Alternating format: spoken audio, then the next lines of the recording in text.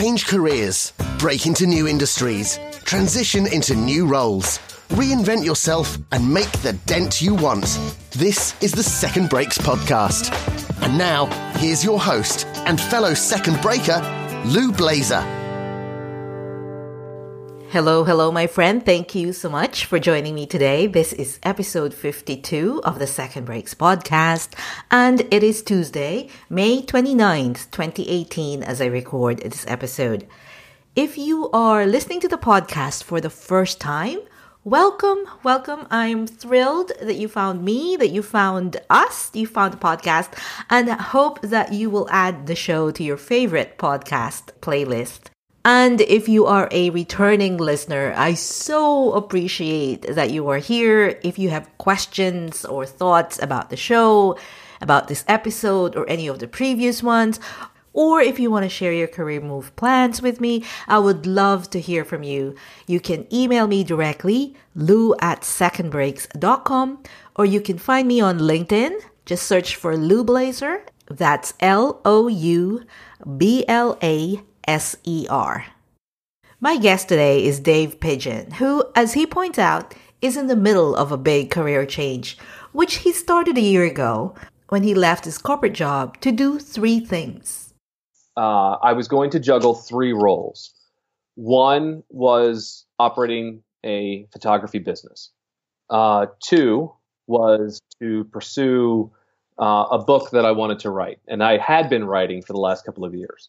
And then three, to be a stay-at-home dad, to handle the duties of shuttling the children from daycare or school back home, getting them to doctor's appointments, playing with them in the afternoon. The intent when I left was to juggle those three roles. I live in a beautiful chaos. I've been thinking about doing a blog post about advice to soon-to-be parents to let them know that what you need to know is first, of course, that the love that you feel is greater than anything you will ever feel. So the highs have never been higher. However, everything in your life, whether we're talking about eating breakfast or reading a book or watching a movie or going to the grocery store, everything becomes harder, harder than you ever imagined. So it's going well. But this is one of the things that I was excited about with this interview, because I've listened to your podcast, Lou, and I've listened to a lot of podcasts, and we hear from people who have, for lack of a better term, made it or have been doing this for so long. I'm in the middle. To me, I feel like the step that I took back in May, the verdict on that is still out. We don't know if this has been the best, right decision just yet. A lot of that is up to me and what I do, but we're still in the middle of it. So, and that's really cool, because I think it's important for people, particularly those that listen to your podcast who are thinking about taking the leap, to hear from somebody who's in the middle of this beautiful chaos. In this episode, Dave and I talk about why he left a career that grew out of journalism and TV and public relations, how he discovered a hobby that became one of the things he pursued professionally, the challenges that he's experiencing as he executes his career change, and of course, how he's addressing those. You are listening to the Second Breaks podcast, a weekly show that explores what it really takes to make a career move in today's fast-changing world. This podcast is brought to you by Second Breaks, a career education company that teaches professionals how to build resilient careers and thrive in this new economy. Visit secondbreaks.com to learn more about how we can support your goals. And speaking of thriving, on Wednesday, June 6th, I am hosting a live webinar on finding your unique edge so you can always be marketable in this highly competitive world. We will cover what having an edge means in this rapidly evolving world of ours and what exactly comprises your unique edge. You can find the link to register for the webinar together with today's show notes at secondbreaks.com/episode 52. Okie dokie, let's get on with the show.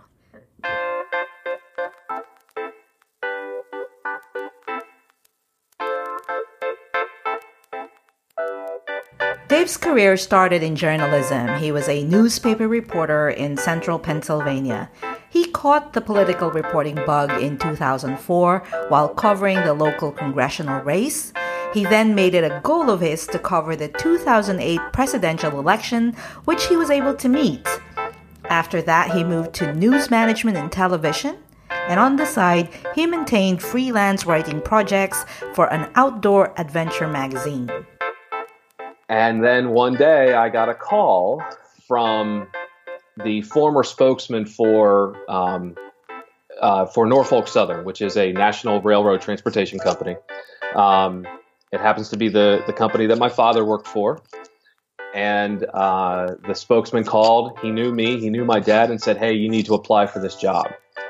And the job was public relations, media relations, crisis communications for this railroad. It's a Fortune, at that time it was about Fortune 250. So a lot of responsibility. I had no, I applied, but I thought to myself, there's no way, right? A community news guy. I was going up against competition that were well qualified, and wouldn't you know it, I got the job. So for 5.5 years, I served as the spokesman for the company.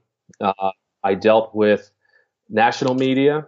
I was involved in a lot of national conversations about transportation and hazmat, safety, when a train would derail and there were serious consequences from that derailment, like a release of hazardous materials and evacuation of an entire town. I was the one on the scene talking to the cameras, explaining what was happening and how the company and community were going to get through. So I did that for 5.5 years, and then in May of 2017, I walked away. Dave walked away from what he referred to as a family legacy. Well, and I not only walked away from a job, I walked away from a family legacy. I was the 6th consecutive generation from my family to work for the railroads. Dates back to the 1880s. And come the start of 2018, a couple of things were happening. I'm sorry, at the start of 2017. One, the corporate culture was beginning to change, or it had changed. Public relations in the railroad industry is a priority, but I wouldn't describe it as a top priority. There are many reasons for that, and I don't offer that up to be critical as much as an objective assessment of that world. So that made it difficult to operate in, because sometimes you would be hampered by sort of the nature of the business. And so that, after 5.5 years of that, I had also been on call 24 hours a day, every day of the week, every day of the year, holidays, weekends, without a break. We never rotated on call, and my territory was from Chicago east to Boston. So I had all of those major and smaller media markets to handle. So 5.5 years of that, and I had my eyes set on some aspirations beyond the railroad and beyond public relations. There were a lot of things about the job I enjoyed, particularly the people. The job placed me in the center of the metaphoric hurricane. And there was a lot of attention. I dealt with a lot of emails and phone calls, and people wanted to hear what I had to say. But in the end, I could tell that my health was being affected. I could tell that I was bringing a lot of not just stress and anxiety from the job, but also the personality of the job home with me. And I have 2 young children and a great wife. I did not want to bring that into the home. Now, ideally, at the end of the workday, we should be able to shut the computer off, head home, and leave behind all the work-related stuff, right? But the reality is it's not always that easy. And for some of us with very stressful jobs, it's not exactly like a switch that we flip on and off, which was the case for Dave and his previous job. In the railroad industry, as it relates to the media, there is a lot of conflict and hostility. So you spend all day in essentially a defensive posture because a community in Virginia may be upset because the trains are blocking a road or the horns are going off at 3 a.m. And so the community or the news in that community turn towards my office and toward me to say, why are you doing this? What are you doing? This needs to stop. And I have to respond to that. And so that puts you in a defensive posture all day long. And sometimes it makes you, unintentionally, it makes you the villain, which is not a role that I really enjoy. So you spend 8, 9, 10, 14 hours in a day living like that. And then you've got to come home and be a dad that's attentive and mindful and nurturing and fun. You don't flip that switch automatically when you come. So I didn't want to bring that home. And then I would say two other things led to the change. One, my wife has her own business. She has a private mental health practice. All of the travel I was doing and the stress and the work was holding her back. And I didn't want to do that anymore. And she had such great potential. And we wanted to see her reach that. So walking away had as much to do about her and her business as it was about me. And then lastly, I would say I wanted to get back to writing. I wanted to get back to who I am underneath and who I walked away from 5.5 years ago. As you heard in the intro, Greg's career change was fueled by a desire to juggle 3 roles: being a dad, writing, and his photography business. Where did the photography business come from, you're asking? Yeah, me too. So when I joined Norfolk Southern, I certainly felt like I was leaving my creative pursuits behind. And then we had our first son, not long after I took that job.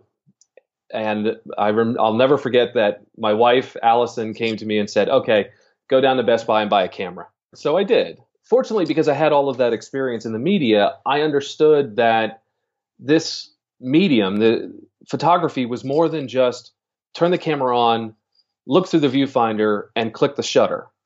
That there was technique, there are storytelling elements to it. And so I insatiably just consumed as much online training as I could and photographed every day because I wanted to take pictures of my child. And then, of course, then we had his brother about 2.5 years later. So I had 2 young boys and I wanted to document this.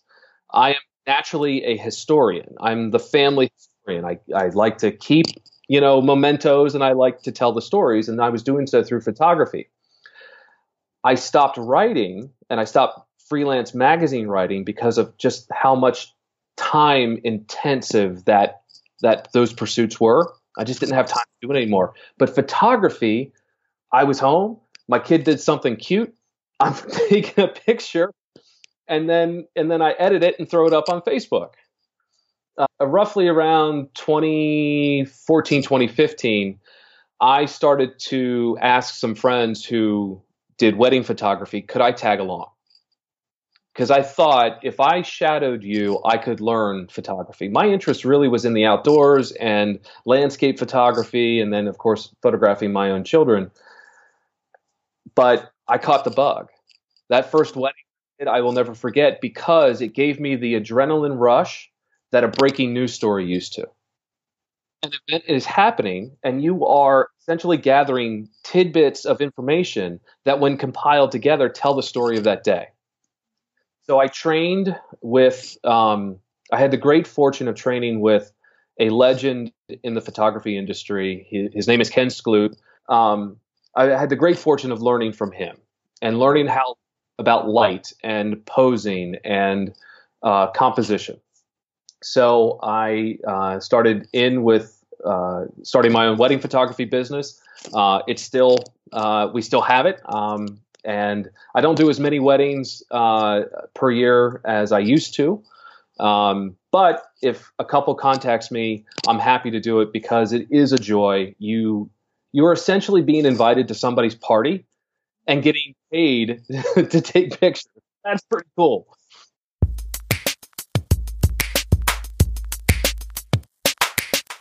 So tell me, Dave, as you moved from these transitions, these roles, what surprised you? What was easier? What was harder than you've anticipated? There were two things that surprised me.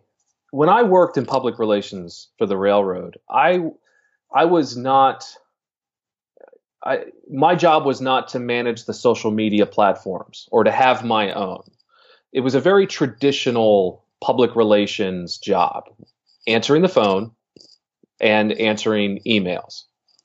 So there was this gap, a gap of about 6 years between when I was operating my own website and working with Google Analytics and Twitter was coming out and Facebook. And so there was this gap of like 6 years from that time to when I exited Norfolk Southern. And wow, so much has changed. Twitter back in 2010, 2011 was such a great networking tool. I got magazine contracts by being on Twitter because I would chat with magazine editors for outdoor magazines, and I was able to connect with some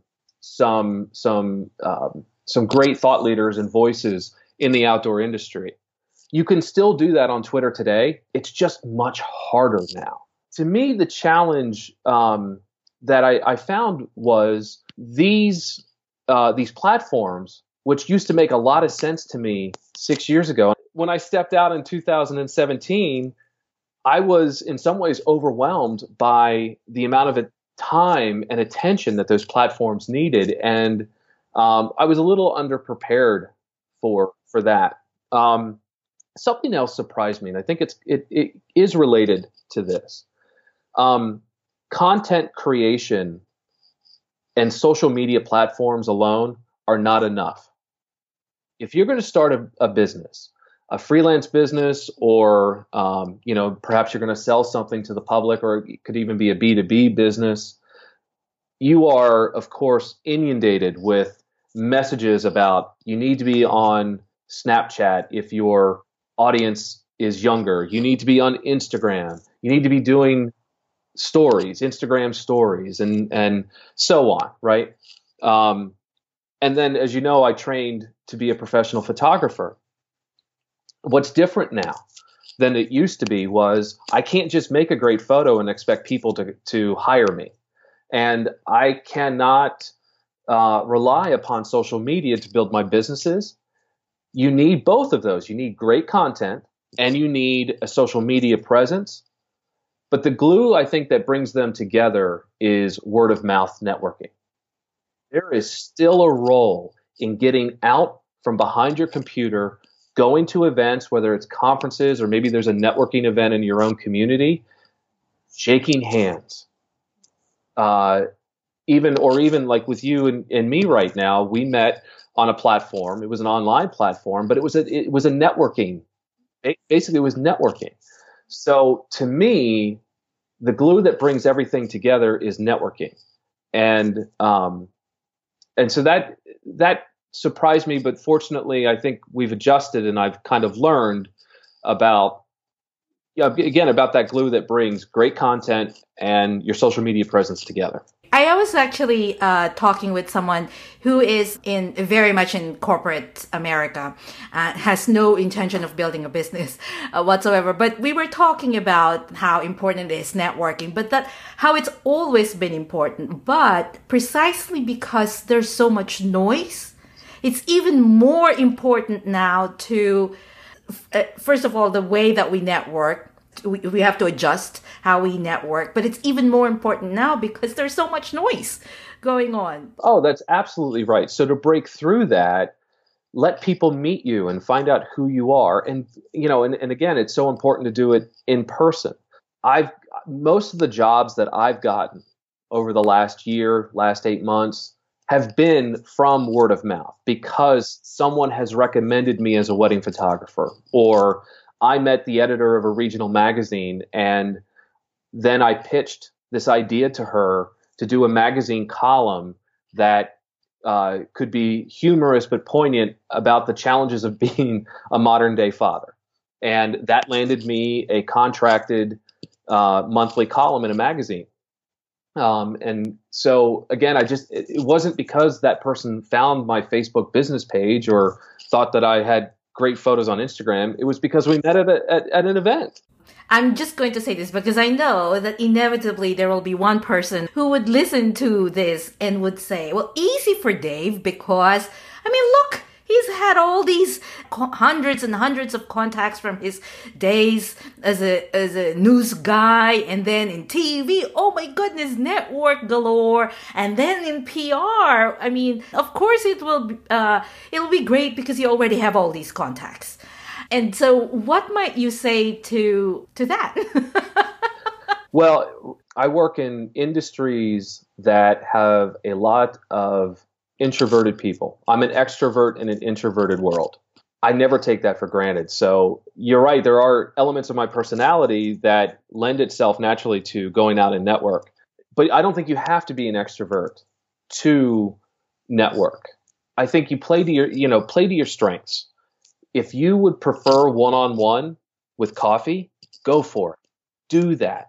Gary Vaynerchuk talks a lot about self-awareness. And I think where some of his greatest contributions to our culture and this sort of self-starting small business owner going out there and trying to make it on your own, I think part of his greatest contribution is talking about self-awareness. Know who you are, know what your strengths and weaknesses are, and then take it to the next step. If you have weaknesses in a certain area that are holding you back from networking, then let's problem solve.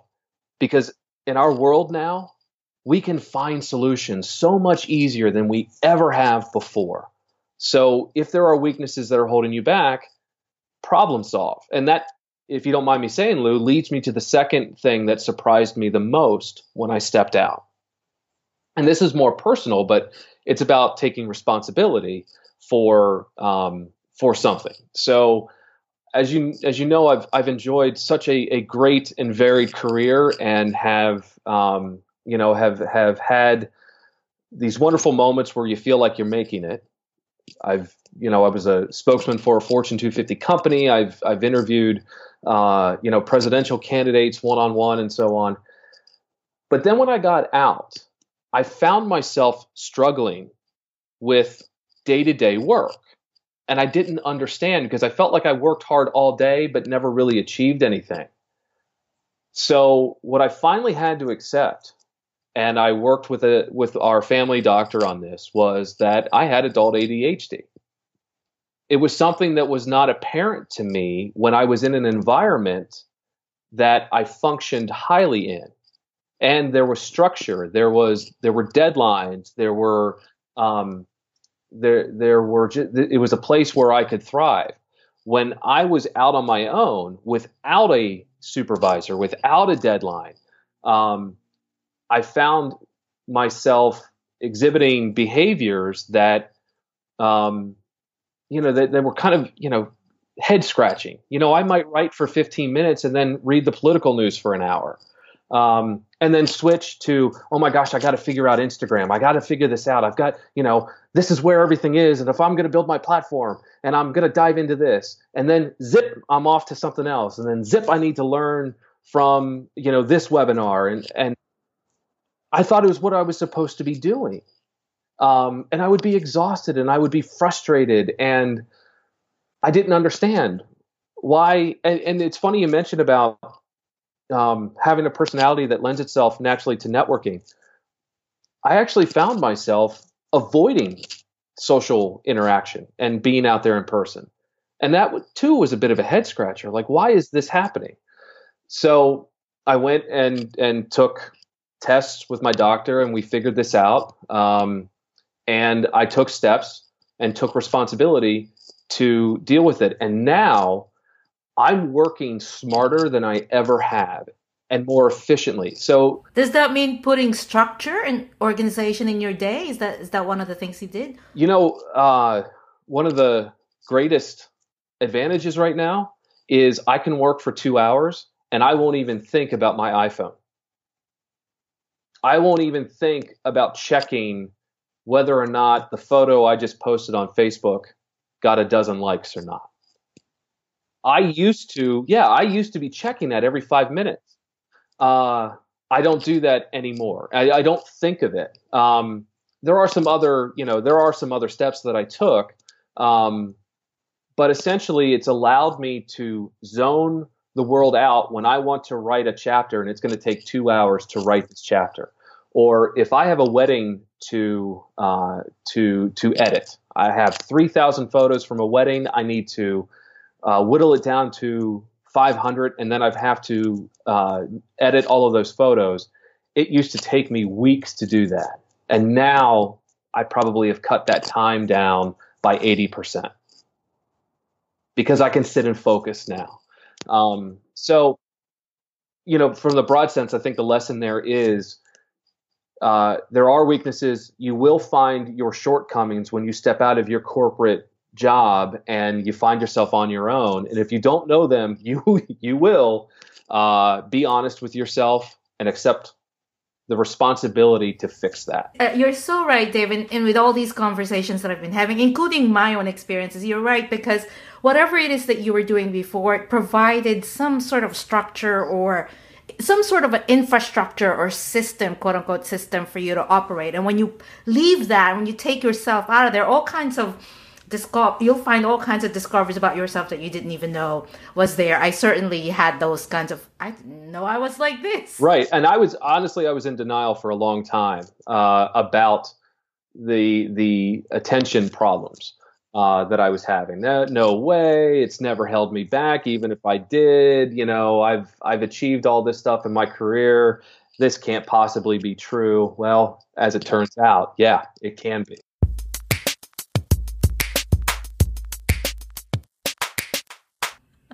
So tell us about this thing, the book project that you have. So this is what I call a creative nonfiction novel, which fits very well into my writing style. So in 2012, my grandmother passed away. She was 87 years old. We went out to Cincinnati for the funeral. And like any good family with Irish American ties, we had a wake after the funeral. Back at my parents' house. And that's when my father pulled me aside and told me news that changed my life.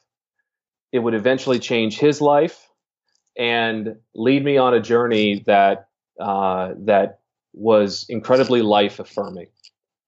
When my father was an infant in 1956, 1957, he was abducted.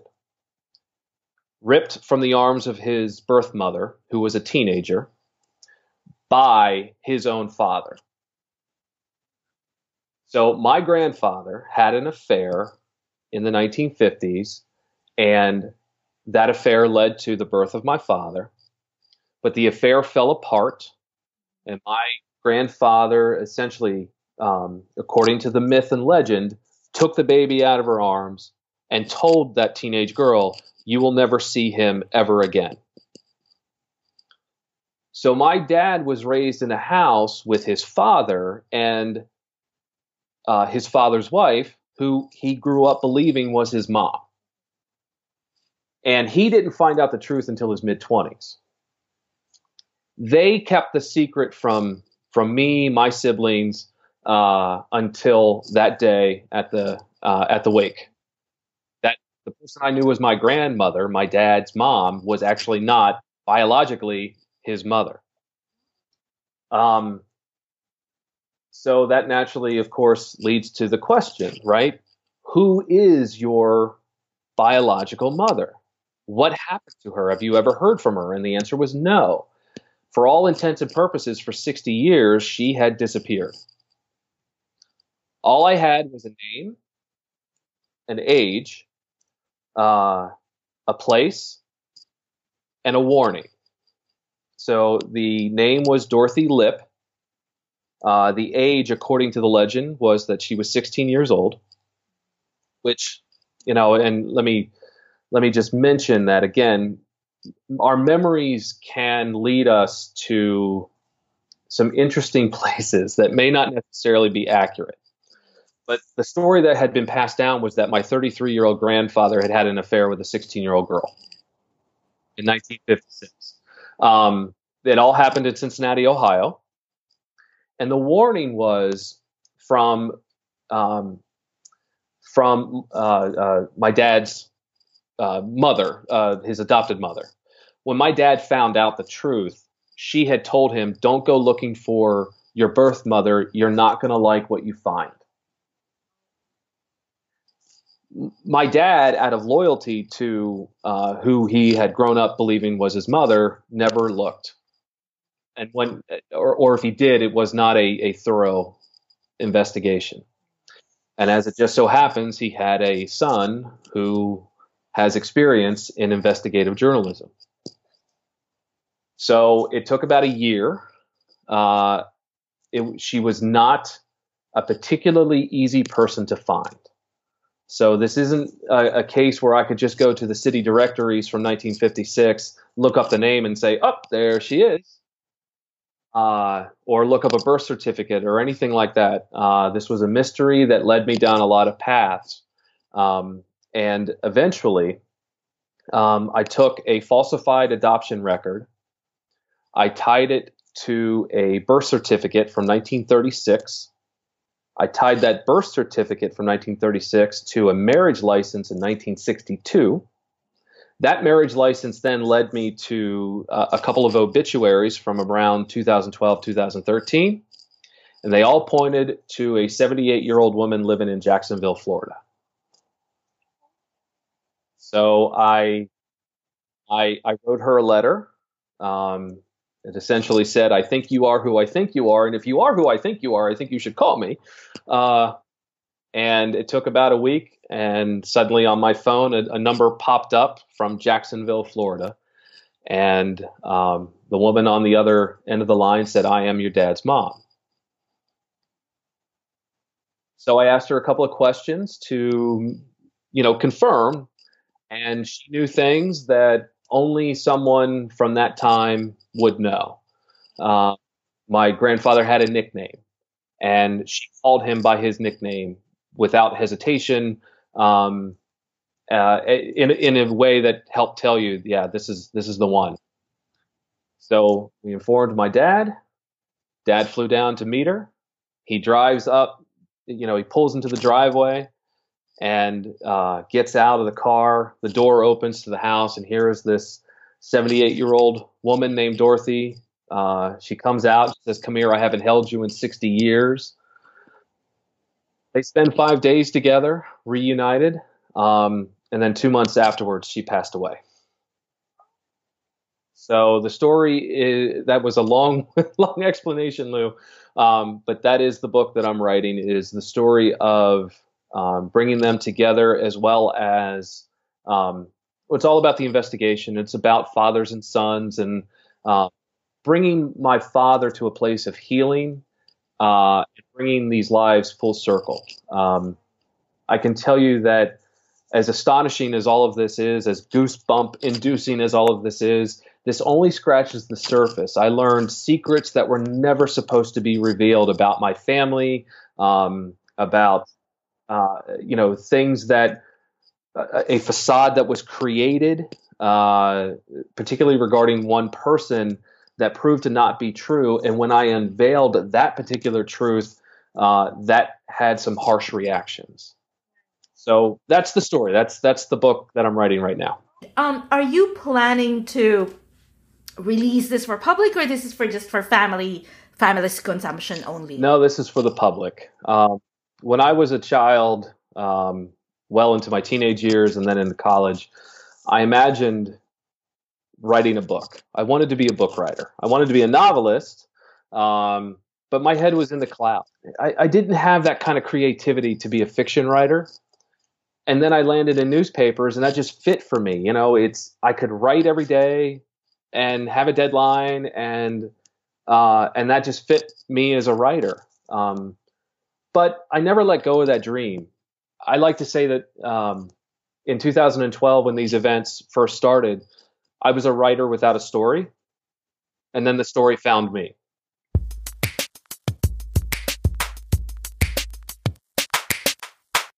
What's a book, fiction or nonfiction, that you've read that's made an impact that you wouldn't mind recommending? So for you, Lou, and you're talking about writing your book, you should look up The Plot Whisperer by Martha Alderson. That helped me organize my book. So I will mention that real quick. If you're thinking about writing a book, a creative nonfiction book, a fiction book, look that up. There are so many that I could recommend, but let me just say, The Purple Cow by Seth Godin is 16 years old this year, and it is still relevant. If you haven't picked that book up and you are thinking about quitting your corporate job to start a business, read that book. Keep it on your shelf and pull it out for reference, because everybody right now, it feels, is starting their own business. Everybody out there has something that they are trying to push out there. So what's going to differentiate you? What is going to make you unique and special? We talked before about how I work in a world where there's a lot of introvertedness. Well, one way for me to stand out is to be an extrovert.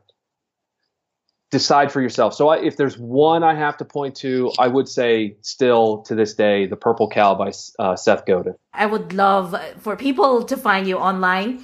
And so tell us where we can find you, where we can follow you. I would start with the website is creativelygenuine.com. That is my blog, my author website. You can find me on Twitter, NorthArchDP, DP for Dave Pigeon.